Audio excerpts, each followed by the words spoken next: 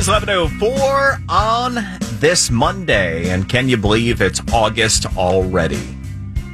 Now, with August here means school just around the corner, and Florida Education Commissioner Manny Diaz Jr., he issued notice last Thursday to Florida school superintendents to ignore the federal government's recent directive that allowed for changes regarding Title IX classifications across the country.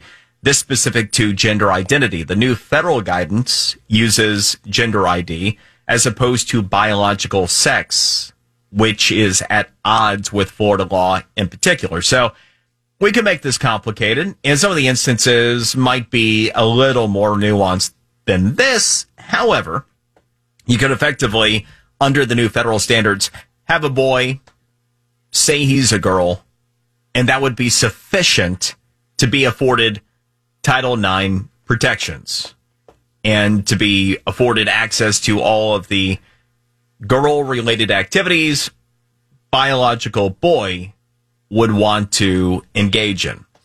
So, Florida's new education commissioner, Manny Diaz Jr., said, not so fast on that one. We're not going to adhere to that in Florida, and made a point that it is not binding law either. And joining us to talk about this, many other things, is our state's new education commissioner, Manny Diaz Jr. How are you, sir? Good morning, Brian. Great to be with you. Doing well. Fighting the fight. Fire hose as you are new on the job as education commissioner?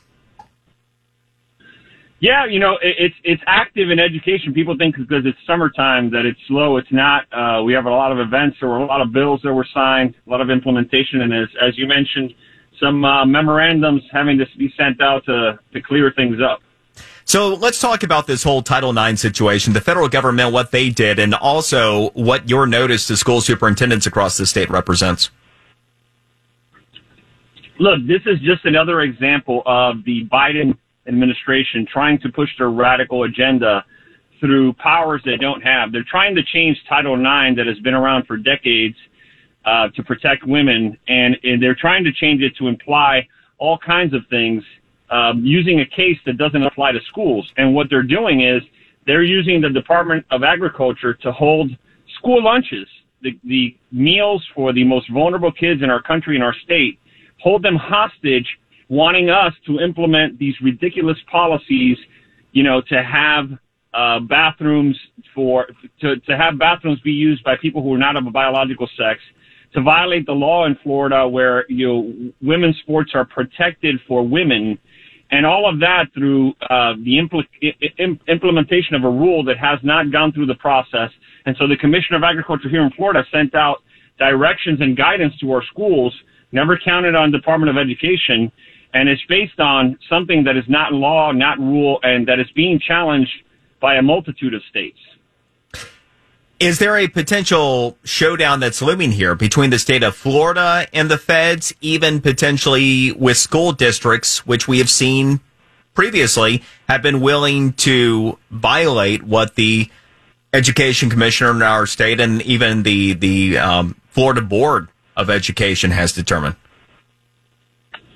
Well, one thing that Governor DeSantis and his leadership has shown us is that we're not going to back down from protecting our kids regardless of what the fight is. This is a fight that is justifiable because parents have been clear. Here in the state of Florida, we pass parent rights. We protect parent rights to be involved. We're going to protect our kids from being sexualized by these policies. And there may be a showdown. My memo told superintendents, school boards, charters, and private schools, this is not law. You don't have to abide by this. And we're going to continue to protect our kids. If it's a showdown, it's a showdown, Brian. I mean, it's par for the course with the Biden administration trying to push this radical agenda. And Governor DeSantis has made it clear that we're not going to back down and we're going to protect our kids.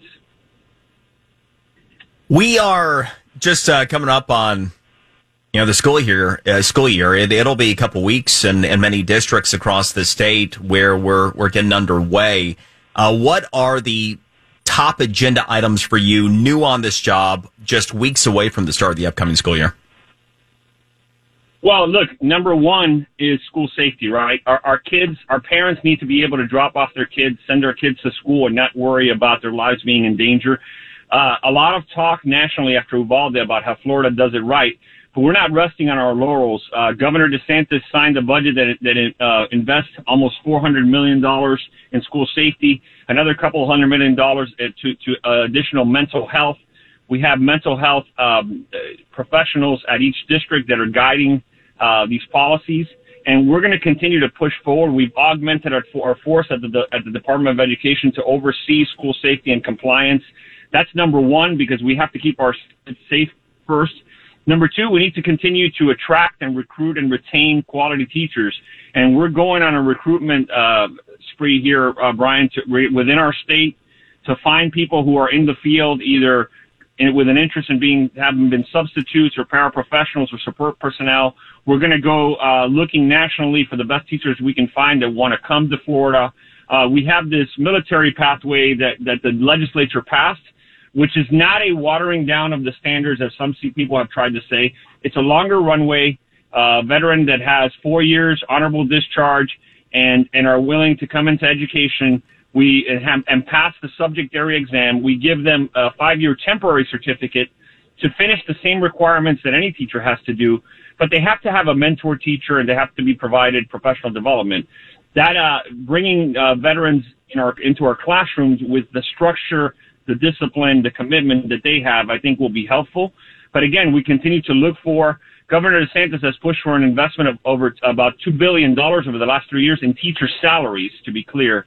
And we're going to continue to push for that. But again, all of those things, those two things are top of mind. School safety and making sure we have quality teachers in our classroom. That's the number one issue when it comes to education, Brian, is having a quality teacher in front of kids. Nothing else matters as much as having a quality teacher. That segues very well in the two areas that I actually wanted to follow up with you on. So you're addressing the Marjory Stoneman Douglas Safety Commission meeting. Any specific objectives, initiatives that you intend to lay out there?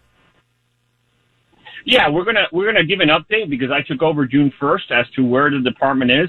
I have, like I said, because of the bill that passed this year, we've augmented the force. We have 6 additional personnel coming on to help make sure our reunification plans are in place in case of an event. We also have added professionals in the area of compliance with executive police experience, which will help us assure that our districts are complying to the law that was passed after Marjory Stoneman Douglas. And that means you have to have a school resource officer and or a guardian. We're really pushing to have more guardians across the state. About 45 of the 67 districts have them.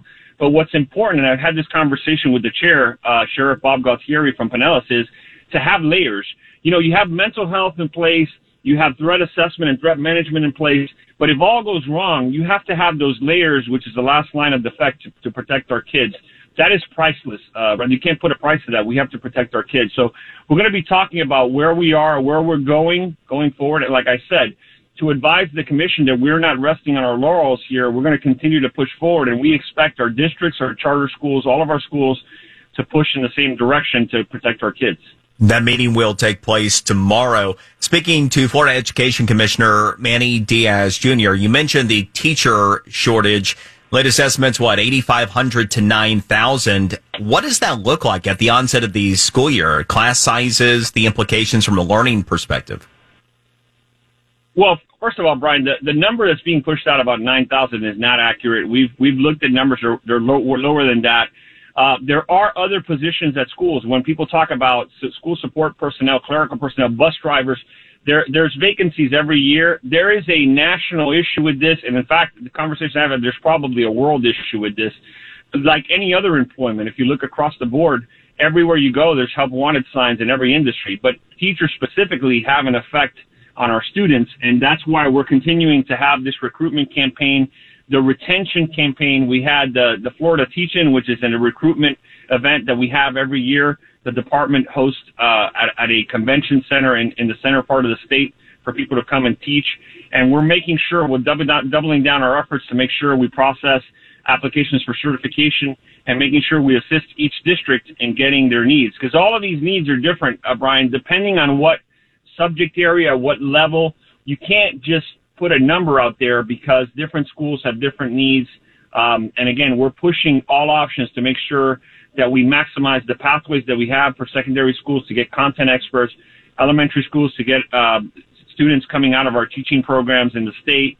And we're working, in fact, we're having conversations, roundtables with all the teacher prep programs, with the districts, with the state colleges, making sure that they're talking to each other and making sure that we're maximizing every avenue that we have to get them teachers. And then, pushing to continue the increase in the teacher salary allocation as Governor DeSantis has led on that, to make sure we push up teacher salaries to keep them and retain them. To the point of the commissioner, the estimates that are thrown out there, by the way, are by the Florida Education Association, of course, the teachers union, the parent in the state. Real quick on the recruitment initiative, there's a veteran fast track program for education certificates. Tell us a little bit about that and how many people are taking advantage of that opportunity. Well, so far, this bill passed through the legislature. The governor signed it. It became effective July 1, and we opened it up. We already had, as of the beginning of the week, I was on Fox and Friends. At the beginning of the week, we had, or the end of the week, we had 83 applicants already. And basically what I explained before is this is not a watering down of the standards. Right now, to be clear, Brian, right now, if somebody comes out of a four-year school with a degree in gender studies or sociology or whatever, they have the opportunity to apply for a 3-year temporary certificate while they go back to school to get their credits to become an education person or education major, get certified. What this does is says that if you're a veteran that has served 48 months honorable discharge and you have at least 60 credits, you get a 5-year temporary to go back and finish your education degree. And that requires a mentor teacher. And again, this is up to the district. So if superintendents are deciding to use this pathway, they are going to identify people that fit in the classroom. And again, to those critics, right now, if you go across our schools every year, you have permanent substitutes that go into classes and are there for months if there's not a qualified or a certified teacher that can fill that position. So the critics are being a little bit hypocritical when they're saying that this is the watering down of the standards, because I'm thinking what the legislator was saying is if you have these valuable skills, commitment, discipline, time management, structure, and you're identified by a school district, then we put you on a pathway. You still have to pass the state exam on the subject area, so it's not dumbing it down. You still have to complete all the requirements within those 5 years, and you're getting a quality person. Again, this is at the district's discretion. I imagine that these superintendents and these principals are not putting people in classrooms that they're not comfortable with. You still have to do background screening. You have to do all of that. So the idea that this is watering anything down, I think the legislature was wise and the governor was wise in leading on this and signing it to take advantage. We're a military-friendly state. We have 1.5 million or more veterans here in the state, a lot of active duty. I think we're the 5th largest state when it comes to active duty soldiers and airmen and Marines. That is something we have to take advantage of. And again, it's not a watering down or an insult to anybody. Florida Education Commissioner Manny Diaz Jr., great catching up with you. Appreciate the time and best wishes. You got it, Brian. Great to be with you. Have a good day. You as well. All right, we're going to have a trending story, Natalie, in August, hurricane history next. Here on the Brian Mudd Show, News Radio 610 WIOD. Celebrate our